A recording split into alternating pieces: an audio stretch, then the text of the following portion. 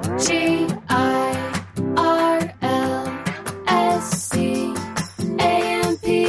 Girls Camp. Hello, my friends, my campers. Welcome back to Girls Camp. I'm your host, Haley Rawl. Thanks for being here. This episode will enchant you because the guest today is the wonderful, enchanting, amazing, intelligent, wise Ash Adams. I really, really loved our conversation. I learned so much from her, and the range of what we speak about is kind of crazy, but yet it all kind of wove together really nicely too. Ash is a palm reader, and we talk a lot about this in the episode, how she kind of got called to palm reading, what that's like for her, more about what palm reading even is, which I didn't know a lot of before this episode. And she gifted me a reading, and it was life-changing. Seriously, it was so beautiful. It was so helpful to me. It was so resonant. I kept telling Bentley, I can't believe some of these things that she was saying in the reading. I was like, did I have that conversation with her? No, that was with you yesterday. Like, really, really cool connections in the reading to things I had been wondering about, things I had been thinking about, and it was just such a wonderful gift. I already bought a palm reading from Ash for my sister-in-law for her birthday, and I just cannot recommend it enough. I think it's such a cool spiritual medium, and it's just a really cool thing to be able to explore these different spiritual modalities, see how they feel, see if they're helpful.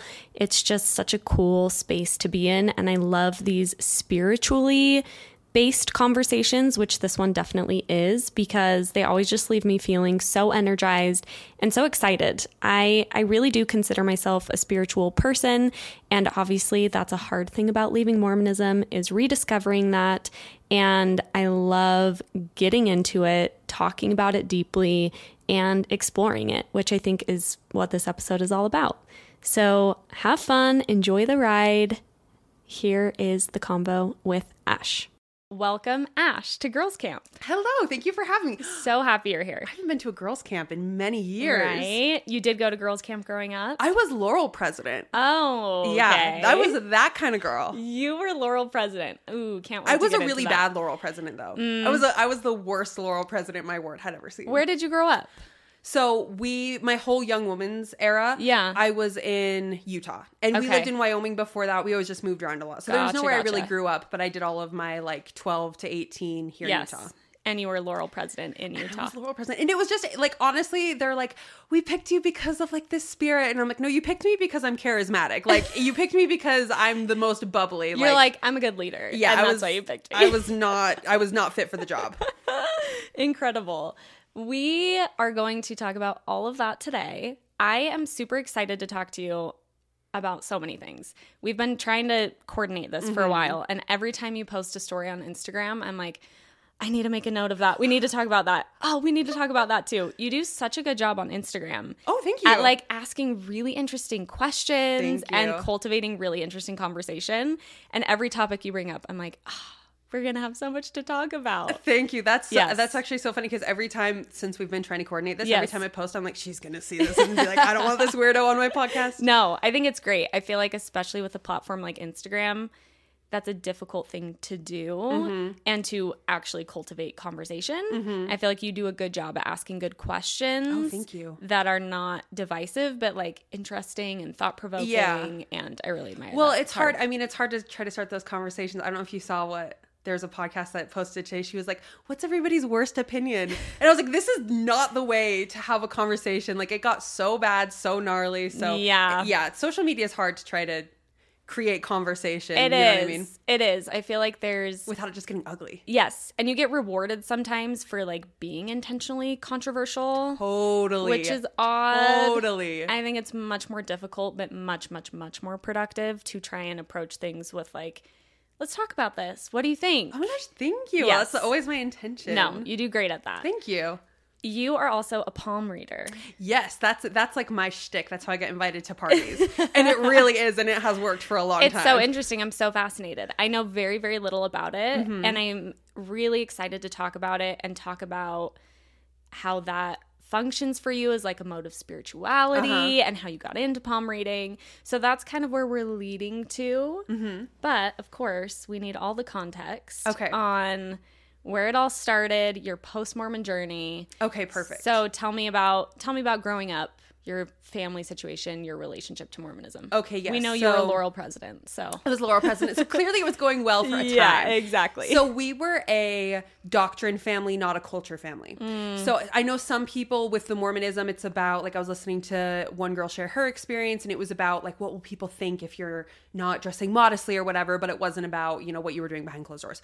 We were very much a doctrine family to the extreme. My parents they weren't doomsday preppers in the sense that they were not trying to survive anything. They were just, and still kind of are, like, the end of the world is coming. Like, they're those people who are so excited for the end of the world. Like, we would read all these fictionalized accounts of it. Wow. We would read scriptures together as a family every night. There was always, like, I mean, we never skipped seminary. We never skipped mutual. It was, I mean, our world revolved around Mormonism, like, through and through.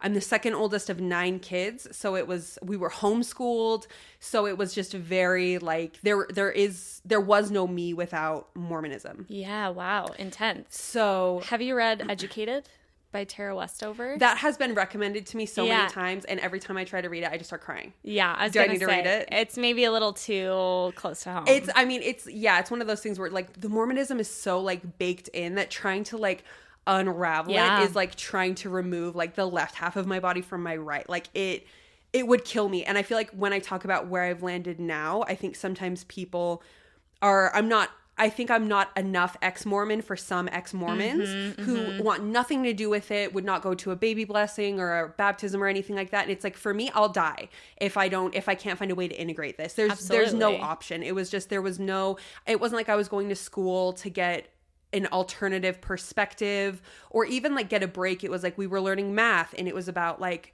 can you believe that God used math to create the world like this? Like, science, obviously, I was taught that, you know, dinosaurs never walked the earth. It was like, God, he took the matter of other planets and put it in our earth, and that's where dinosaurs come from. Like, there was no escaping it.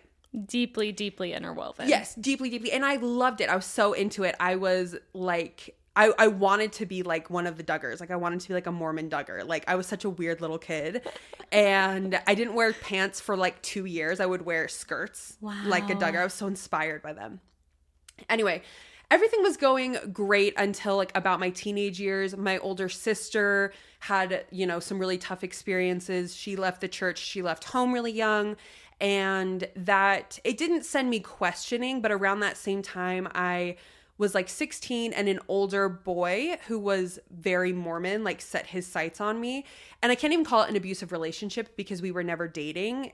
It was like, but it was a very toxic, like, this older boy, like, just, like, kind of took me in and started, like, not even abusing me in any other way other than, like, religious abuse. Just, like, everything I did, he was like, I mean, I think I liked a picture on Tumblr once of, like, an outfit that was, you know, immodest. And Yeah. he was like, you're a whore. Like, he locked me out of his car with my phone, and he would go through all of the memes I had saved. And if it swore, he was like, you're a bad person or whatever. Like, it was just the most bizarre little flash in the pan situation. Yeah, yikes. Where were you living at this point in Utah? Bluffdale. Okay. So anyway, Wow. that's neither here nor there, but around like 16, 17, I was like, that was horrible. I don't think I want to be with a guy who's that into religion anymore. I started dating a non-member, and that was where things started to, like, soften a little bit for me, because I met this boy who's now my husband, and I just was like, you're a good person because you want to be a good person. You're not a good person, you know, because there's the threat of, like, going to hell. And then one aspect of my childhood that comes back around when I start talking about palm reading was my grandma on my mom's side was into energy work and muscle testing and things like that. And not in, like, that makes it sound like she's like the grandma from Moana, like, cool and, like, doesn't conform. She was very conservative, very, like, but randomly, like, I never even asked her, like, why are you into these two opposing things? But she was. Yeah. So I grew up super religious, and then occasionally having my grandma do like muscle testing and energy work on me. So that was always like a little seed that was planted of like, these things can coexist. Yeah. So, was your parents, like the rest of your family, okay with your grandma totally doing that? Yeah. Okay. Because it was my maternal grandma. So I think if it had been like my dad's mom, my mom would be like, what the heck? But it was my mom's mom. She was so, used to it. Yeah. So she was used to it, and she would do some of it on us. She was like an almond mom, a supplement mom, the government's lying kind of a mom. So ooh, these Venn diagrams get so interesting. I know. With politics, with religion, with health modalities, it's so interesting to overlap. Well, I think it's just like you're just taught to mistrust anything except for like the church or something. Yeah. And so there's just no reconciling anything else. Yeah. So anyway, I started to, when I left the church, it's hard for me to even say that I left the church, because what happened for me was, even around the time that I started leaving and not going anymore, it wasn't like I broke up with the church. It was like I started having like a secret love affair with like spirituality. So I had what I used to call, when I was a little bit more annoying, a spiritual awakening. Where I was 18, 19, I was living in my first apartment.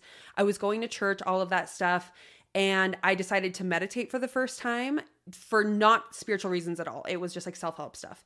And I sat down and I meditated, and I had a full-blown, like, instantaneously, like a couple minutes in. It might have been like the second or third time I was meditating, because it was the first time I got in a meditative state.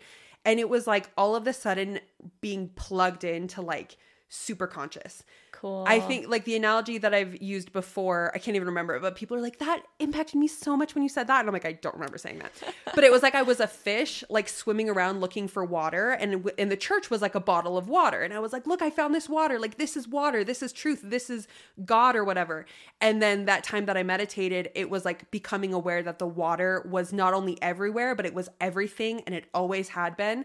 And that was me and God. Like, I was the little fish. The water is God. It was just like, there's no separation between me and God or anyone else. And I just felt plugged into that for a couple of minutes. And I've never been the same since. And that really shattered the illusion that there was any reason to have anything or person or spiritual modality or authority figure standing between me and God. It just feels hilarious to me. Like, it feels genuinely comical to me that anybody would stand in front of me and say that they can connect me better to God, because I'm like, God's everywhere. God's everything. Like, God is me. I am God. Like, there's no separating it. It's like comical to me.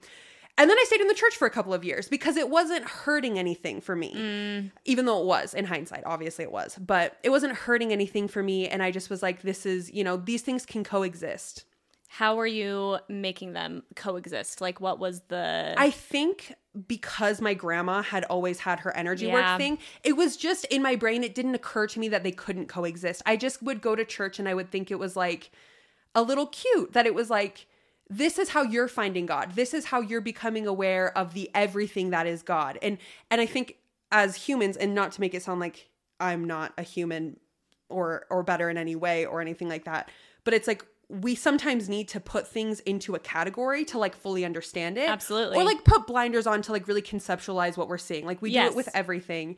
And I felt like for a time, I just really was like, this is they just have blinders on so that they can see this one part of God, that they can experience it and feel it, because it's overwhelming when you're experiencing the everything and the nothing that is like super conscious or whatever. Absolutely. I was very annoying and very spiritually pretentious. I think I'm a tiny bit better now. No, I see that though. And I think I can see how you would have such a gigantic paradigm shift, but be like, it's okay that people are connecting to God differently. Totally. Because this might be one way that people can connect to God. And I also believe, and still believe to this day, that like when you go looking for God, you can find him anywhere. It's like love. You can find love in very abusive relationships. You can find love with very toxic people. You can find love with people that you've never even met, form a parasocial relationship. Like, love comes in many forms. And if you go looking for God, you can find bits and pieces of divinity everywhere that you look. So when I look at the church, I still see where I felt so connected to God and spirituality there. Yeah. And why people still do. And why people still do. Despite problematic things that are going on at the same time. Yeah. Exactly. Because a lot of those divine pieces that they've picked up on are undeniable to them. And they've been told that if you deny the church, you're denying these undeniable things. And it's like, no, the undeniable thing that you're holding on to, it's everywhere and it's infinite and you can find it anywhere. You've had it anyway. Exactly. Yes. So palm reading came about, just kind of rewinding a little bit. I always knew and was like taught and told by my like holistic mom, my holistic grandma, that your body speaks to you through pain and like disease. If anybody has ever heard of Louise Hay, she has a book called You Can Heal Your Body or Heal Your Body or something. I wanted to read this. Oh, it's so good. I haven't read any Louise Hay, but I need to. I mean, where do you stand spiritually? I meant to ask that before. Yeah, I'm jiving with everything you're saying. Yes. I feel like I'm very much that paradigm shift you're talking about. I feel like I've been having that not all at once. Like I've been having that very gradually as I've deconstructed. So I kind of feel like I can relate in a huge way to what you're saying, but it happened more for me like scales slowly falling off, where I was like, okay, I stepped away from Mormonism and then I started to kind of wonder about Christianity and then I started to wonder about my ideas of God. And that expansiveness sort of happened to me over like years of time. But I would say I feel very similarly to you. I'm actually glad you asked because I've had a number of people DM me and be like, well, what do you actually believe now? And I feel similarly. I feel like I'm learning to re-tap into my spirituality after having kind of a trigger around spirituality because of Mormonism. And I feel like I'm learning that I connect to a very expansive view of spirituality. And I love talking to people who connect with it differently through different modalities and through different practices. So in a nutshell, I think. I love that. I love the word expansive that you use is like, I don't think there's a better word for just spirit. It's like, it's everywhere. Yes. It's everything. Yes. So anyway, back to, you would love Louise Hay. I need to read She's Louise Hay. Like a little bit less spiritual and more about like your relationship with yourself. So her books were just like around our house growing up because again, they don't contradict anything about like, you can read that book as a full blown traditional believing Mormon and be like, hell yeah. Or I guess you'd say heaven yeah, whatever. And so I had those books in my house growing up. And so it always resonated with me that our bodies are trying to communicate with us. And I will never forget when I was 13, remember I was homeschooled, the biggest weirdo you've ever met. And I was at a party with other homeschoolers. Somehow still I was the weirdest person in the room. Even and I was amongst like, the homeschoolers. I was like, I need a way to connect with these people. And so randomly I just opened my mouth and lied. And I was like, I can read palms.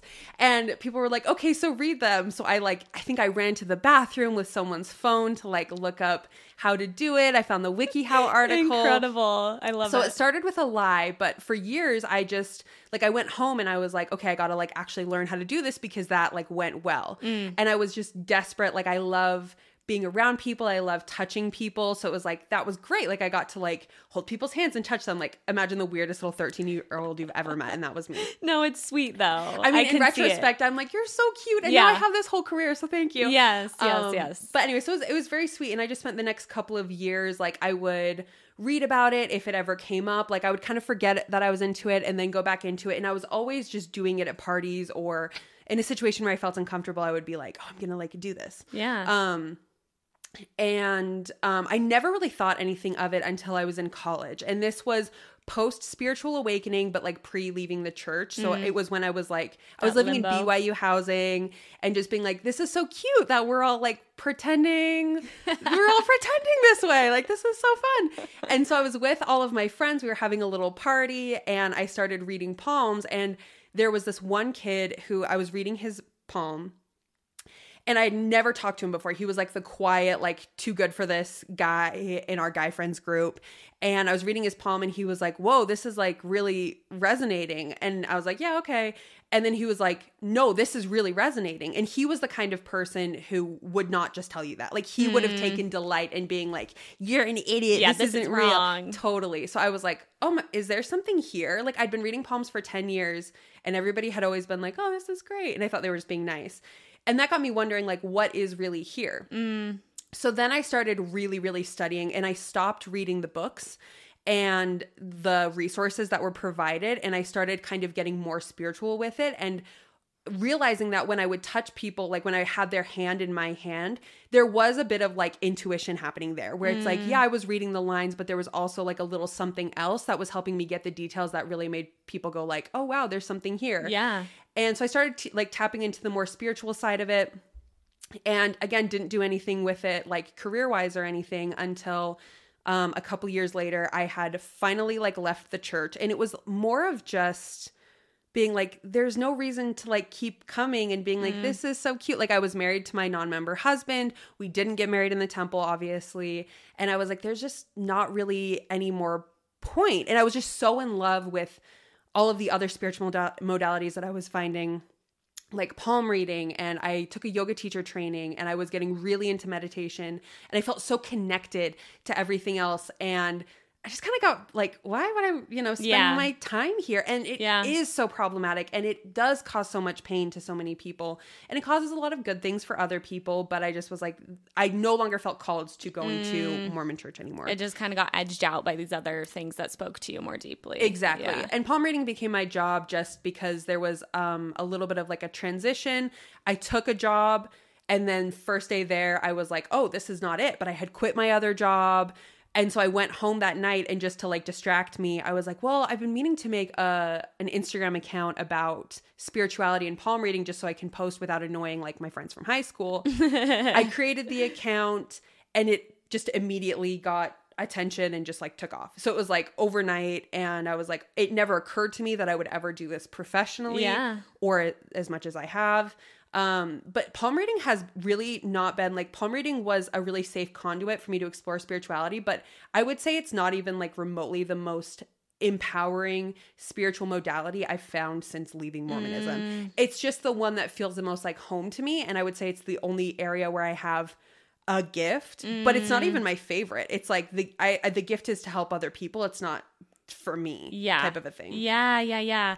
Ooh. Sorry, that was like such a long-winded answer. Could have it's said I left the church answer. after I got married. It's such a good answer. I am loving this. I have so many questions. I want to dig more into what you were talking about with that intuition because I know very, very little about palm reading. So just to tell you where I'm coming from, literally almost nothing. Like I know, like my understanding of it is like you look at the lines on people's hands and can maybe ascertain certain things about their life. So that's my knowledge of palm reading. But I think it's fascinating. It sounds beautiful. I'm really interested about that intuition piece. Totally. And if you can tell me more about that and how that's kind of developed and how that fits into your practice. Totally. So like I said, I feel like the reason palm reading works is because I feel like your body is constantly trying to speak to you. And I feel like that's just one way. And the intuition piece, this is the interesting thing about spiritual gifts and intuition is any spiritual gift that anyone discovers they have, they will tell you, oh, I've had this my whole life. I just didn't realize it was special. I didn't believe it. I wasn't, like thinking that it was what it was. I have friends who are very gifted at like just randomly like predicting the future or knowing how something's going to turn out, knowing if somebody's lying. And they just like, they could be told that for years, like you have this gift and they would never believe it until one day they're like, oh, that's how this feels. I know how it feels when something isn't going to pan out. It feels like this. And I felt that my whole life. Yeah. So that was where the intuitive piece of palm reading came in for me was I didn't realize how sensitive I had always been to other people's energy when I was touching them. And I love to touch people. I was always like the touchy friend. I was always I'm a hugger, quote unquote. I'm a very cuddly like partner, very cuddly friend. And I didn't realize that was because I was getting such a good read on the person that I was touching when I was touching them.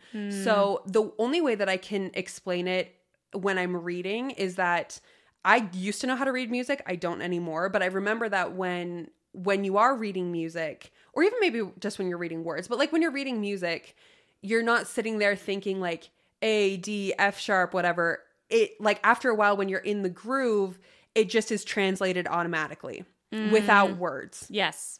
In your mind. Yes. And you're playing and it's like muscle memory. And that's exactly how it is when I'm reading palms and I'm tapped in. And sometimes and that's the gifted part. Like that's where sometimes somebody will be like, read my palm. And I'm like, we're in a Chili's right now. Like I can't like get that deep with you right now. Yes. Or I'm nervous or I'm not tuned in or something like that.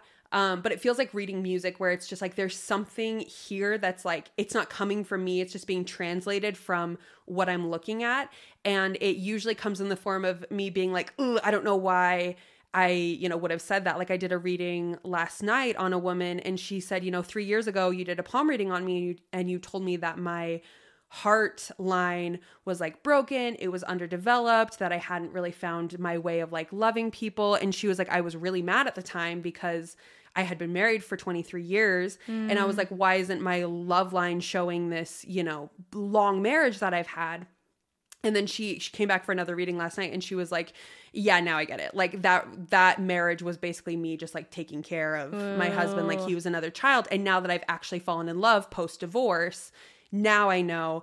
And we read her line and it was completely different. Whoa. So it's just one of those things where it's like, me personally, I do not have the guts to tell a married woman that it's like, oh, by the way, like your heart line shows that you don't feel connected to your partner. Like I'd never have the guts to say that. So if I'm saying something that human me is like, ooh, that was bold, that was ballsy, I know that I'm tapped into something else. Yes. Yeah. Ooh, okay. I'm thinking a few things. One thing, as you were describing that, I was thinking of language. When you learn another language, they kind of talk about it similarly to what you're saying with learning to read music, where they say when you've become proficient at a language is when you stop translating it. So you stop saying, like, I learned German because I served a mission in Germany. You did? Yes. The whole thing? The whole damn thing. Oh, gosh. Yeah. Believe it or not. Sometimes I can't believe it. But I think that's how I can relate to what you're saying because I don't read music. But you get to a point where you're essentially thinking in German. You're not thinking in English and then translating to speak it. Totally. And I can see how that, it's like it's being in the zone. Like there's so many ways that you can feel that. And the thing that I keep thinking, which I'm sure you get this so much, is like how desperate people are to be understood and seen in the way you're describing. Like I feel this energy right now where I'm like, oh, I want that so bad because it's so... that's just such an innate human desire, is like to be seen in that way by someone who's willing to like actually connect with your energy, to like, for example, I love getting massaged and I'm always after a massage like, where was I tight? Like, what are my muscles telling you about me? Because I don't always know. And I had this incredible masseuse when I was pregnant, and I would always go to her and she'd be like, you've been clenching your jaw. And I was like, oh, really? Like, but she could know that from like how my shoulders were feeling and I love that shit. I think everyone loves that shit. Like people want to know themselves better. I think we're all seeking to know ourselves better. And when we can find other people who are willing to connect with our energies in that way and like help teach us about ourselves, I think that's just something that everyone wants. And what a beautiful gift to be able to offer people. Totally. Well, thank you. And that's, I mean, for me, I feel the exact same way. And it's just that was the most revolutionary part of leaving the church for me, was realizing that I'm an individual and I don't have one purpose and it's the exact same purpose as everyone else. And it's come rain or shine, endure to the end as a member of the Mormon church.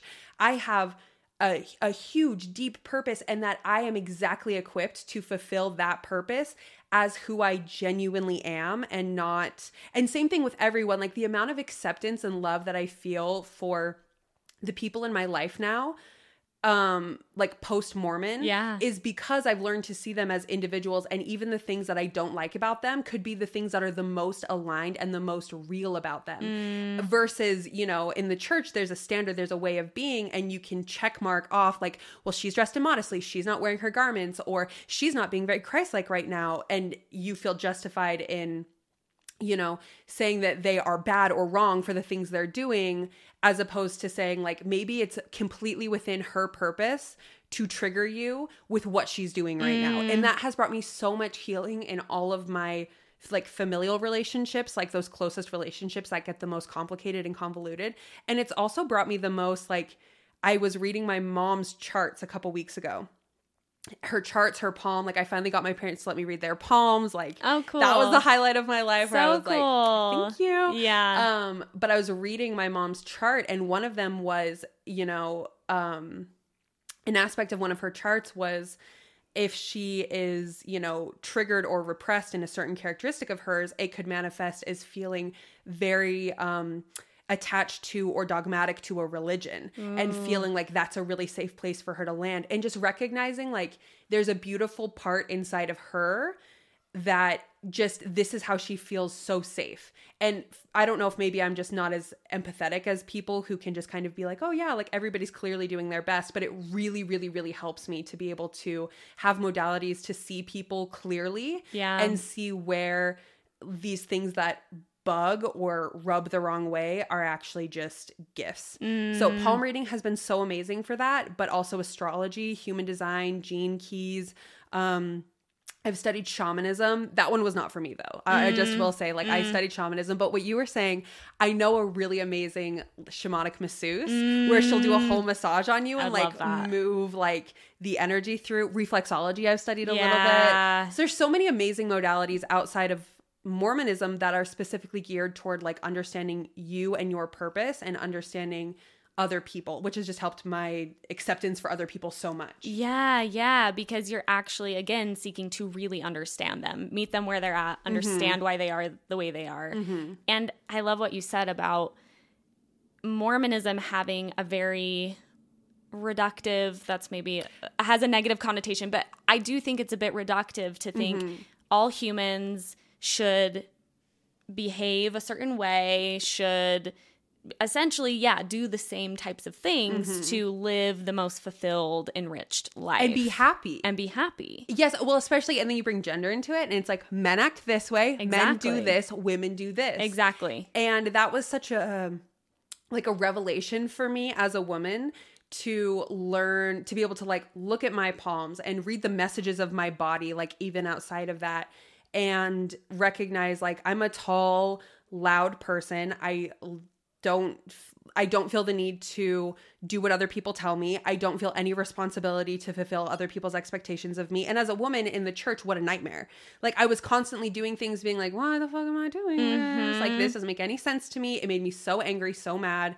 And I could never figure out why I was doing these things. And then just like diving into who I actually am as a person, it's like I could have lived my whole life in anger without ever even like expressing my gifts, but ever just feeling at peace. And like, I don't have to be putting on a mask 24/7 because as a woman in the church, I'm supposed to be a spiritual follower, like period, the end. Even if I'm Relief Society president, it's like, you're a spiritual follower. And it's like, I'm not supposed to spiritually follow anyone or anything. I'm not, like if anything, I'm more of a leader, even if I'm just leading myself. Like there's no part of me that's happy taking, like being like, random guy from my neighborhood. What does God want for me? When it's like, you can sit down and get Am I quiet, worthy? Literally. Or to like touch the grass. And that's a better connection to God for me. Yeah, 100%. Totally. 100%. Yeah, I think that that's what's so exciting about leaving Mormonism is stepping into self in that authentic way. And I really like the point you made about reading your mom's palm, because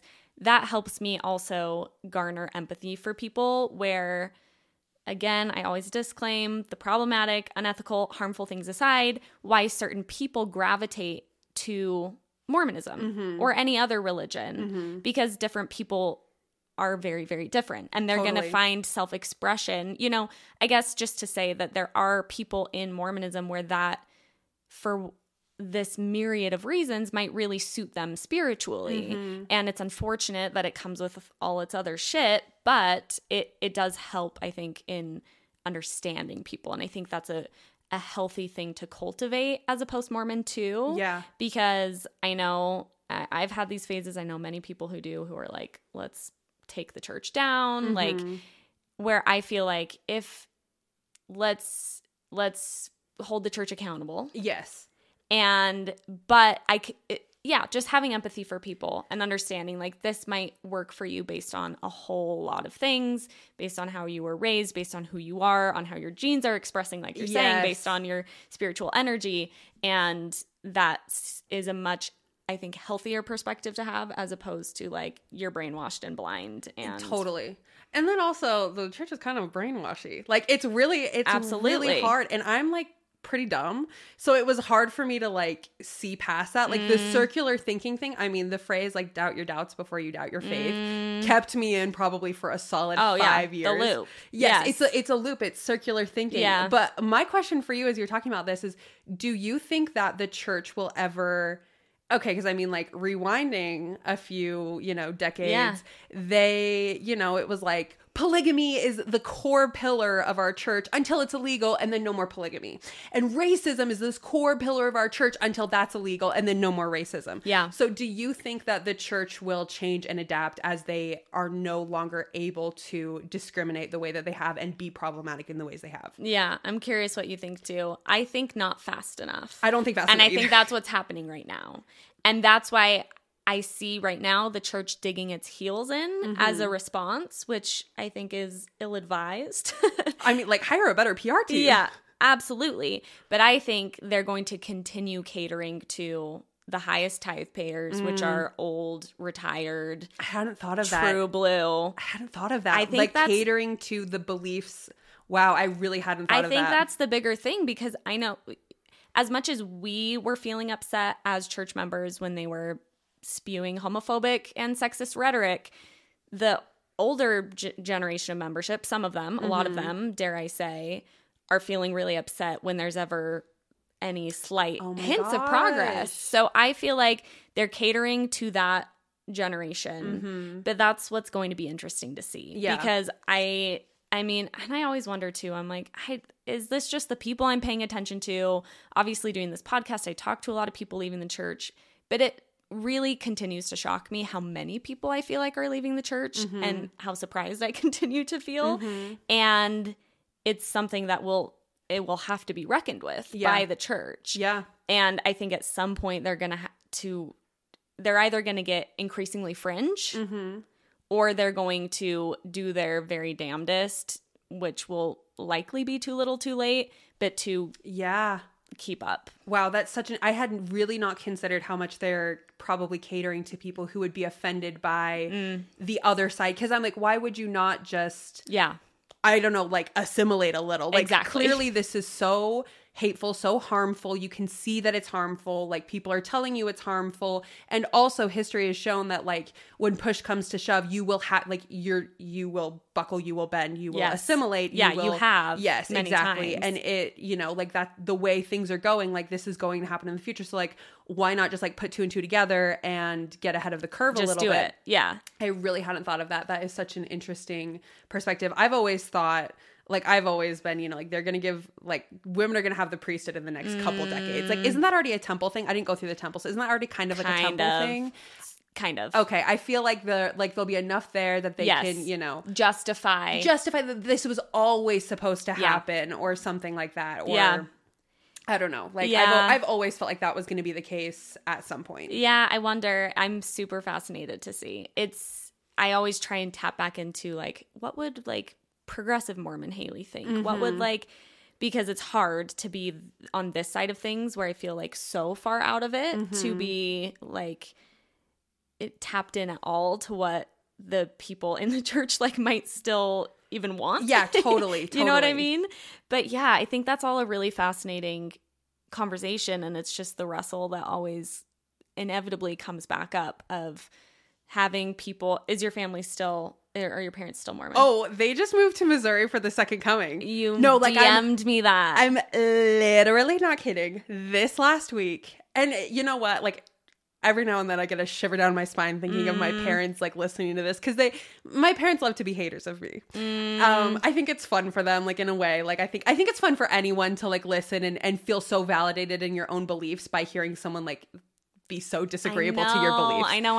So I always think about like no shade to my parents, except for like I did yell and scream and plead. I was like, please don't take all my little siblings and move to Missouri. Like, it was so painful. That's hard. Oh my gosh, it was so hard.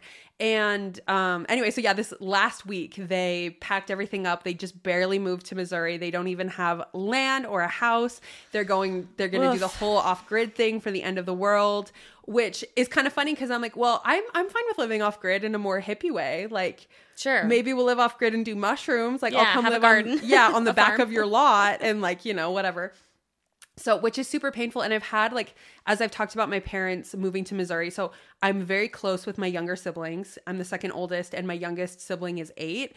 So there's a lot of kids still at home, and I'm very close with them. And it was really hard for me when they said that they were moving. And I've had a lot of people ask me, like I told this one girl what was happening, and she was like, oh, fuck the church. And I was like, I don't actually feel like fuck the church over something like this, because my family wouldn't be my family. And I probably wouldn't even have all of those siblings if it weren't for the church. Like, who has 9 kids for non-religious reasons? And who homeschools 9 kids for non-religious reasons? Like, I grew up taking care of those babies because I was at home, because I was homeschooled. So it was like, I mean, it's really weird to try to find where, like, in order to not hate myself, I can't hate all of Mormonism. Yeah. And so when they told me that they're moving to Missouri, I was like, here comes my hating the church phase.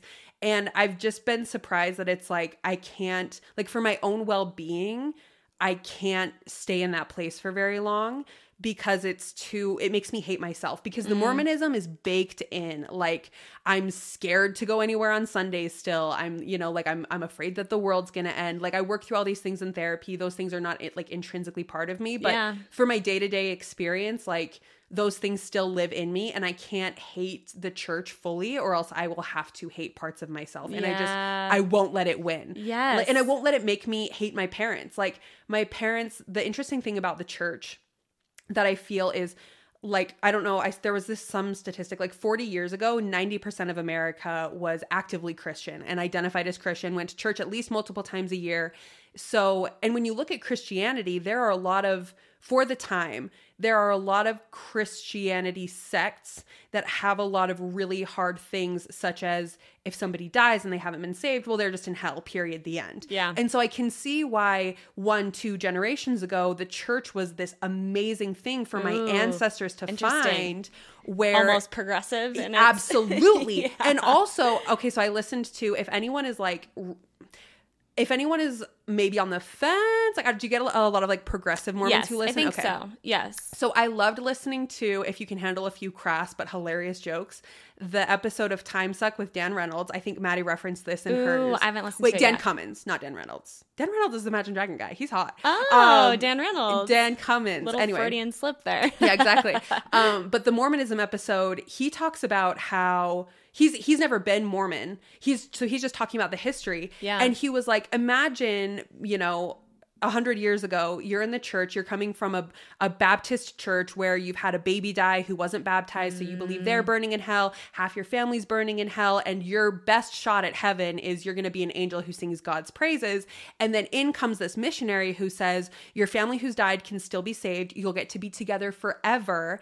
And not only that, but you get to be a god someday. That's like a pretty sweet sell. Yeah. And that's going to provide you with comfort that's not available anywhere else at that time. Yeah. And now, with the exposure that we have to so many different schools of thought, so many different religions, and also so many different spiritual modalities that are not so, like, secular, and, like, secular is probably not the right word, but, like, nuclear family oriented, that's why it doesn't make as much sense to us to keep clinging to these things, because for me, it's like, I don't think about, when I think about the afterlife, I'm not worried about, like, am I going to be with my family? I'm like, we're all one. Like, you couldn't, in death or in life, you couldn't separate me from my family, no matter what you tried. There's no point, like, there is no together or separate. Like, we're the same thing. We are all just a part of the fabric of the universe, like, as close or as distant as anything else. And I feel like you don't need an authority anymore. I feel like that's a huge piece of what's shifting, is, like, at that time, super fascinating to think about. I've never thought about that as Mormonism being, like, a progressive, more like compassionate God of Mormonism. But I feel like that's something that's really, really happening, that I'm sensing, is we are starting to realize we can believe what we want to believe about the afterlife. I don't need to find someone who's, like, interpreted the Bible a certain way, or who has an afterlife experience that they're sharing about. Like, I don't feel like I need that to have any sort of, like, for me, it's kind of a funny thing when people ask about my beliefs. I'm like, I kind of just, like, this feels right. Like, this feels like this is maybe what the afterlife is like, or this is even what I hope it's like, or what I want it to be like. And we no longer need people in authority to like validate us. And if anything, we push against that because we feel in our souls, wait, that doesn't feel like what I think the afterlife would be like. Totally. And our relationship with authority has completely changed, I think, a lot because of the internet, where personal experiences are so accessible. Like, I think about how when the church, they lifted their racism ban or whatever, like it had always been there where Black people couldn't have the priesthood. Yep. When that, like if you think about being a Black person at that time, I'm sure Black people probably knew more, but like the white members of the church, you know, it's the church comes out with this announcement, like Black people can be sealed in the temple. They can have the priesthood now. And you don't have instant access to hundreds of Black members sharing their experience of like, you know, why 6 months ago I wasn't allowed to get sealed before my husband died and now I am, just because you say those personal experiences that would really change hearts and minds. Yep. You didn't have, you just had the authority and then like the 2 Black members of your ward. And that's it. And now we have like the authority has been a little bit decentralized, which I think has created a lot of weirdness in a lot of ways. Like that's why people are so weird politically is, you know, we don't trust the CDC to tell us what's going on with COVID. We trust our neighbor. We don't need credibility in the same way too. And so, I mean, obviously there's pros and cons, but I think one of the big pros is we've realized what a fucking lie. Authority is. Yes. Because you realize like these people have been humanized. Like, that's just a person. They're not God. They're not special. They're not other. And especially as women, like we also we no longer need, like our husband isn't our authority. So it's just the idea of having authority now over something so personal is like kind of bizarre. It's like kind of, it's like hilarious and weird and upsetting in the same way as like, let's just tie it all together. Like abortion rights. Like, why are you going to tell me what I can do with my body? Exactly. It's all just weird. Like, I don't know. I feel like that's a very new thing, probably because of the internet or maybe education. Totally. Well, I feel like there's a really, as you were talking about that, I was thinking about for better or for worse, because I think it can be really good. I think it can be sometimes dangerous, but there's an increased skepticism even around government authority and, you know, religious authority. And I think in big part, not only to the personal experiences, which you're speaking about, which I also think is a really beautiful concept of like how so many people have left Mormonism because they were able to connect with experiences beyond their own and hear about people who've been harmed in a way that wasn't accessible before, but also just information, right? Like now when, you know, you can look up what Elder Holland said 15 years ago and it was really fucking shitty, where that wasn't a thing before. Oh my gosh, you're totally right. You'd have to go digging through boxes of old enzymes. Literally go to the library. And you just never would. No, you never would. And the church has done a phenomenal job with the internet being what it is, a phenomenal job at keeping people off of just like .org websites about general history, which is so fascinating to me, myself being one of them, like literally unwilling until deep in my deconstruction to just like, who was Joseph Smith in Google, because I felt I had been so convinced that that was such a terrible thing to do. Yeah. But it always comes back to TikTok. Always. Doesn't everything? Always. Why? Why is it this way? TikTok, I think, is really interesting because I think it's serving people information that they're not necessarily seeking out. And I would be not surprised if I found out about people encountering information about Mormonism specifically on TikTok in a way that they weren't like Xmo TikTok, but it's like TikTok knows you live in Utah and I just posted some shit about Joseph Smith and it's being served to someone who's like, oh, it's becoming even, I think there's going to be a new wave where it's not even people seeking out that information, but the information is so much more it just kind of present. Finds you.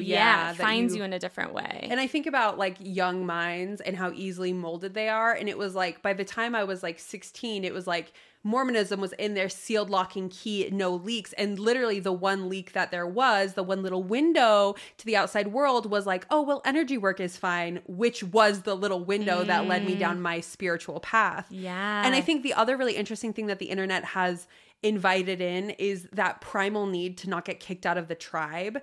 Well, now, for better or for worse, you can find a tribe on the internet. No matter what. I did palm reading for like 10 years before I started doing it professionally. And it never occurred to me to charge for a palm reading, to try to do it on a wider scale because I live in Utah. And I think even if I went down the street and it was like free palm readings, I would get like 2 people. Yeah. But on the internet, you can instantly connect to people who are, you know, from all over the place or who maybe wouldn't admit. I get tons of like secret Mormons who are like, I'm a Mormon, but like my other friend who's Mormon got it, and she said it's kind of like a patriarchal blessing. I'm like, it certainly is. I've been thinking about patriarchal blessings. Did you get one? Yes. Did you get one? Oh, I got one. Okay, I'm so curious. What I want to talk about here with patriarchal blessings and palm reading, I'm sure you face a lot of skepticism from Mormons, probably even post-Mormons. And I think that maybe comes from 2 different places.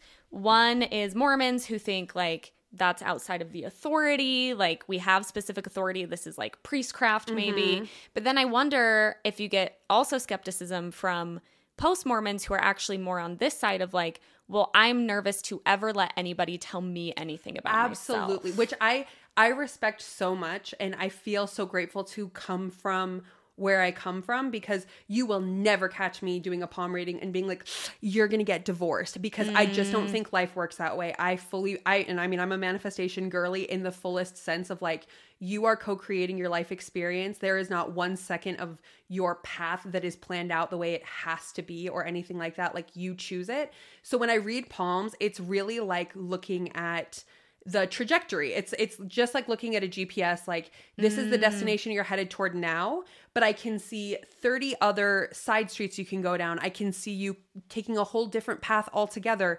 And also like at any moment you can just change your life and pivot and go down a path that like even I can't see right now. So I feel like the most helpful thing is, you know, if you find someone who maybe they are in a relationship and they're like, well, I want this relationship to work. How can I do that? That's the kind of thing you can see right here in a palm, is not, oh, you guys are doomed, but it's more like you've already completely pulled away from this relationship and that's probably not going to help you, you know, come together. So is there a way that you can try to like engage in a more safe way? Or are you, you know, you're so pulled out of the relationship? Are you maybe looking, you know, are you secretly looking for somebody to tell you that like it's going to be over and there's nothing you can do? It's a lot more like that, because I do. And I would never want to try to like, I don't want spiritual authority over anyone either. Nobody's going to have spiritual authority over me, and I'm not going to have spiritual authority over anyone. And I think that's been the best part about being in Utah and having so many of my clients live in Utah, is they're freaking discerning, and they're nobody's bitch. Like they got out of something. They do not want to get pulled back into anything else weird. And I feel like I can meet them right there, where it's like, this is the path you're on. These are the gifts you have. And sometimes that can be frustrating for people who come and they want the experience of like, am I going to meet my soulmate? And it's like, you are creating your life. Like you are creating your life, and currently you're completely closed down to being seen. So you could meet your soulmate, but you're not going to click. You're maybe less, likely. You're not being your real self. Like there's nothing to like, there's no soul being shown to each other. So that's a bit more what it's like. I mean, when I do my readings, and I really shy away from anything like, I'm not in love with tarot, because it's so, I mean, at least I've experienced like tarot readings are very like cut and dry. I like things that leave room open to interpretation. Yeah. And so my palm readings do kind of read, they're more vague than I think a patriarchal blessing is sometimes, because it's all about like, this is what you're creating right now. And if you don't like it, if every single thing I say you hate, or you don't even believe me, like that's completely fine. And I don't care. And I also don't do readings on people. Like if I even get the vibe that somebody bought one for their boyfriend and he's a skeptic, I'm like, I'm not interested. Yeah. Like I'm not interested in proving myself. I'm not interested. Like, I don't want your money. Like this is a soul thing for me. Totally. Well, I love how you explain that, because a patriarchal blessing to me feels very much like, if you do this, then you'll get this. And they're also just, you know, there's lots we could say about patriarchal blessings. Yeah. What tribe are you in? Ephraim.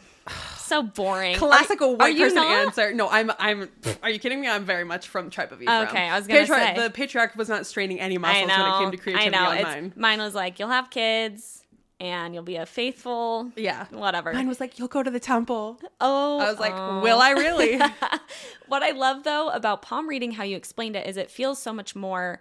It's not even really future telling. Totally. It's about who you are in the present, the energy you're giving, where patriarchal blessings don't do any of that. It's opposite of that. It feels, again, reductive of like, if you are faithful and keep these commandments, then you will go to the temple and have a family, where this feels so much richer to be like, this is kind of, like what's happening for you right now.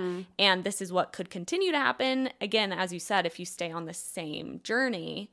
Yeah. And it's about like again, when I think of manifestation, which I think is also another, like, that's kind of a gateway for, I think, religious people in general, because you're like, oh, it's like praying kind of.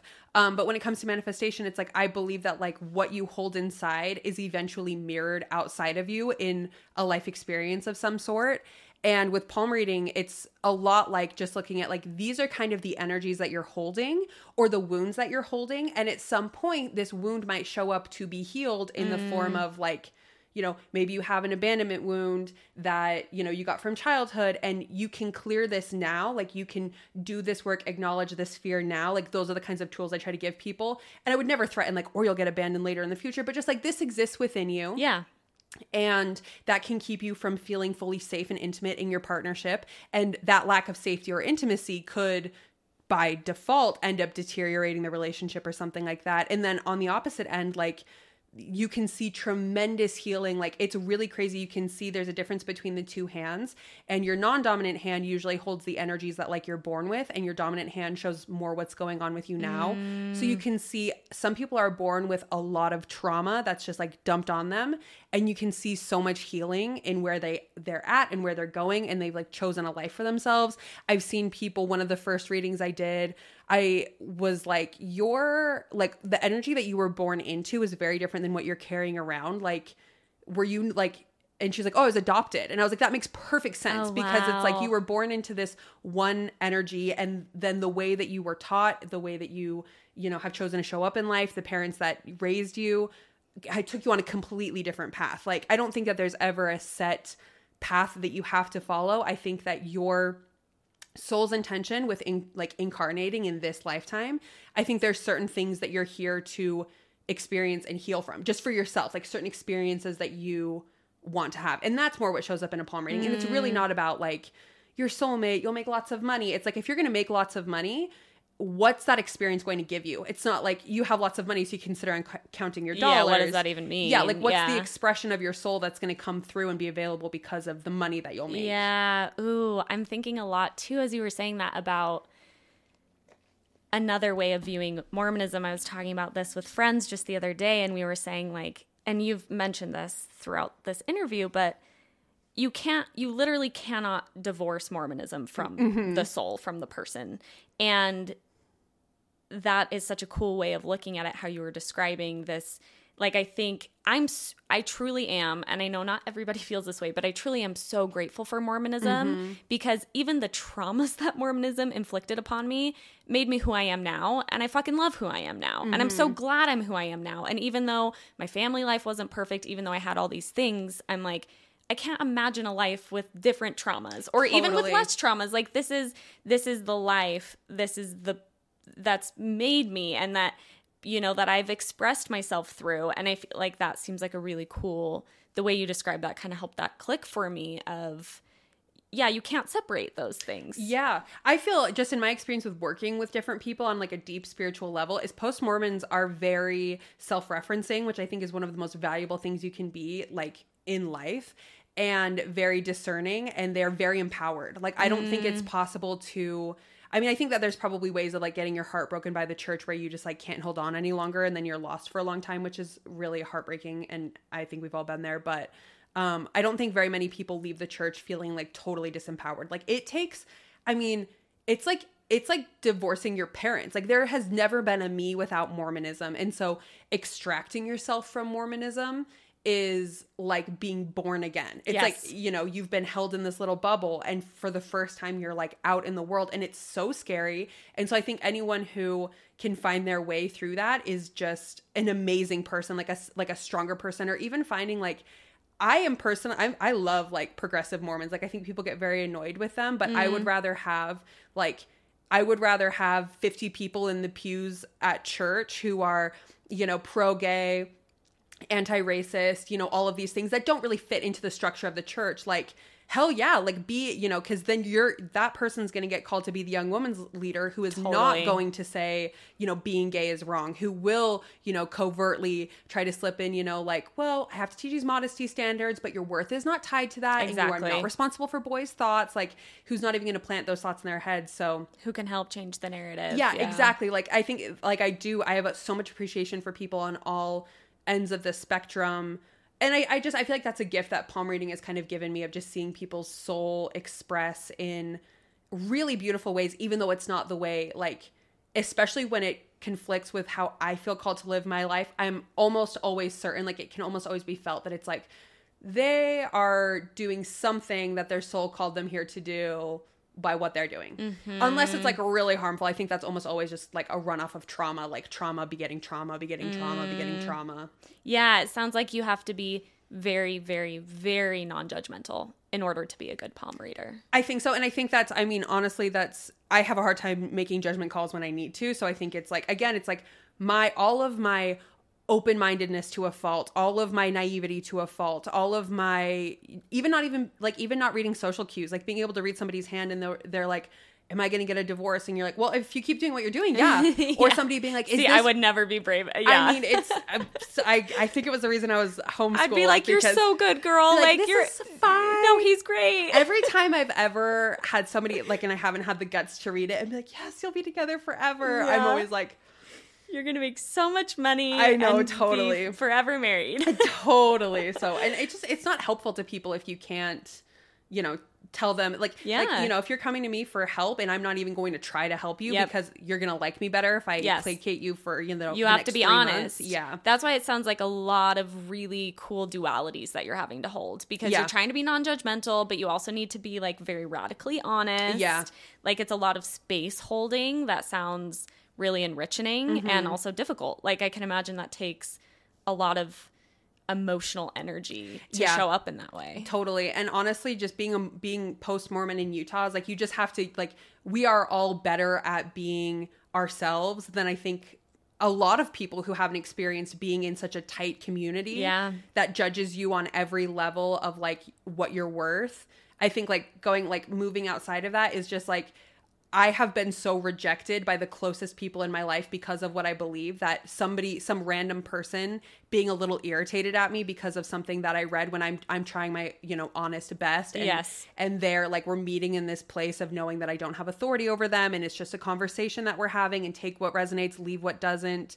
Like, I can't even bring myself to be like nervous about take care. Take care. Or like when people comment mean things on the internet and I'm like, you think that you're going to say something to me that like hasn't been said to me by somebody that I actually care about? I feel like with post-Mormonism, there's so much bravery required to be openly post-Mormon, especially if you're living in Utah, that it almost makes you feel invincible in some ways. It's like, I literally, like, you cannot hurt me. Well, I'm sure the comments, like some of the comments that you get are so like reductive and mean. It doesn't even, those type of comments. I was talking about this with Kylie Kadich, who I was telling her, I'm like, I need to have her on the podcast and give like a non-Mormon Utah culture. Would be so fascinating. Totally. So I'm super excited for that. But I was talking about TikTok, and we were saying like comments, when I get comments from people who are pretty obviously active Mormon and they're like, oh, you left the church, like get a new personality, like that kind of stuff.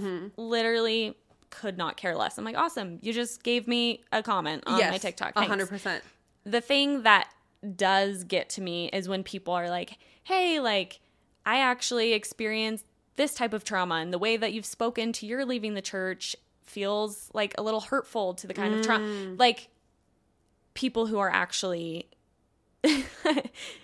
empathetic to a certain extent or willing to actually engage. But even if they're mean about it, those are the things that hurt me, because Kylie and I were saying like, we just don't want to hurt people's feelings. Totally. But if people are just being like dumbasses, I'm like, I couldn't care less. But when I sense like, oh, something I said or the language I used, like that TikTok that we were just talking about complaining about Bentley, my husband, not making Mother's Day dinner. So many people just don't care. Like, you're a dumb bitch. Okay, don't care. You're a whatever. But when there's people engaging that are like, hey, like, you know, the way that you've spoken to this by referring to all men is maybe XYZ. Like, those are the kind of comments where it's like, like, I can't be everything for everyone, but I want to be because I don't want to hurt people. And that's something that's really difficult in the post-Mormon space that I think anyone who listens to this podcast can tell I wrestle with very openly, is really trying so hard to cultivate a community that is, and I need a better word for it, but respectful to an extent, or like willing to hold space for the nuance of post-Mormonism, because that's what I felt like was a little bit missing in the post-Mormon space. Yeah.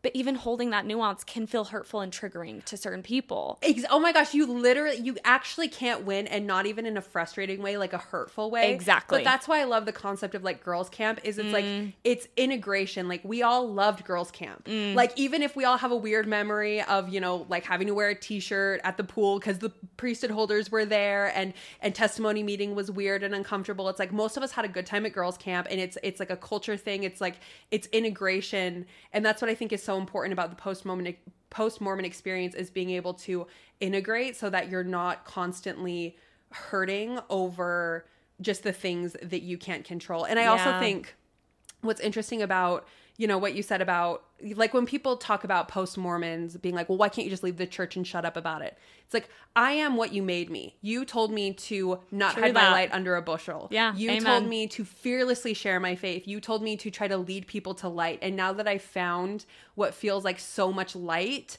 I don't have it in me. Like, it's not even wired in my brain to be like, well, what if I don't, you know, like, what if they don't like me for this? It's like, from the moment I was, you know, 7 years old, I was being told to invite my friends to church. And I was singing the songs, and I was doing all the things. I have full body chills. Yeah. Thank you for saying that. That is so resonant with me, because I really do feel that. Like, I'm doing what I was taught to do. I'm like bearing my fucking testimony. Exactly. And I was the little girl who was like truly 8 years old, like walking up to the stand because I wanted to be like, this is what I believe and this is what I think. And I wanted to share that. And yeah, I'm going to keep doing that. And yeah, I'm also going to share, like, it's not always flattering to the Mormon church. Like, I was talking about that the other day. I was like, I'm going to share what I feel and what I think and my opinions and my life because I want to, because that is rewarding and fulfilling to me. And if it's not always flattering to the institution of the LDS church, that's not my job to protect that institution. I mean, the institution's doing just fine. They take all the 18-year-olds and get them 2 years of marketing for them. Exactly. Like, I have the right to do that. And I love what you said. I was even taught to do those things. Yeah. And like, I am now expressing a lot of what Mormonism made me. Like, this was part of what I was talking about with my friends with post-Mormonism, is like, we are like, sometimes definitely to a fault, but you almost feel like a machine of a human being in some ways, because Mormonism is so high demand, and we did it. We did the high demand stuff, and we like put ourselves through that. And I think a lot of post-Mormons are like highly efficient, again, sometimes to a fault. We have like the industriousness. There's all these characteristics that are now manifesting very much outside of the church. Yeah. And it's really interesting to watch because I've noticed that in the post-Mormon community of people like having all of those characteristics, but then of course they're expressing in very, very different ways. Totally. And just think about, I feel like it's such, like, that's when I know how hard it is for especially a lot of post-Mormons who are very vocal and very angry, and seeing the comments of people being like, well, why don't you just shut up? I think Indy Blue said one time, she was like, I discovered something that felt so important to me, and I just wanted to share it with my family so much because I love them so much. And I felt like we'd been lied to, and I was scared and I was upset. I don't want to put words in her mouth. I think it was something to this effect. But, she was like, why would I not try to share that with the people that I love most? And so I feel like whenever I get a little nervous about anything I'm doing, I just think about how proud all versions of me would be to know that every day I wake up, I try to help people. I'm so spiritually in tune. I've dedicated my life to my beliefs. Like, if you strip away the labels, think about how young Haley would feel about, like, you have a podcast where you're sharing your beliefs with the world. All versions of you would be proud of you for that. And younger version of you might believe that maybe you had like a pro-Mormon podcast or something. Totally. You'd be psyched to hear about it either way. Like, you are being who you were raised to be. You're being who you are at your core, and all of the things that maybe resonated about Mormonism with us pretty much manifest like outside of it. Like it's the returned missionaries who now know how to like preach a different way of believing that brings them happiness and fills them with light. Like it's all same. I love God is that. everywhere. I love that. It's so true. It's also so helpful in that empathy and sympathy for the younger versions of yourself. Because we were just doing what we felt called to do, but in different contexts, based on like different sets of knowledge, based on different settings, you know? And that's a really, I think, empathetic way to view our past versions of ourselves. And yeah, I love that so much. I was just on the phone with my mom, and she's going to girls' camp this week. And she's still active? She's still fully active. She's like in the Relief Society Young Women's Stake Presidency. And she was like, yeah, I'm going to girls' camp this week. And I was like, that sounds so special to go to girls' camp. Like for those reasons you were saying, like that connection. And I also just love the girls' camp thing because I'm like, that's the one place women just like mostly kind of got to do their thing and like just be with each other and braid each other's hair. And I really love that. I want to end on one final question for you, and this is a gigantic question. Amazing. I'm sure I'll talk for 30 minutes But about you've mentioned these other spiritual modalities. I guess I'm saying, what's your advice for, I know there's a lot of people who listen to this podcast who are really wanting to reconnect spiritually, to tap into that spirituality. They're not sure how, they're not sure where to start. So however you would answer that as like an advice for people who are trying to find where they fit in spiritually and like spiritually learn. That's such a good question. I think that the number one thing just in general is I have found God, like your heart leads you to divinity.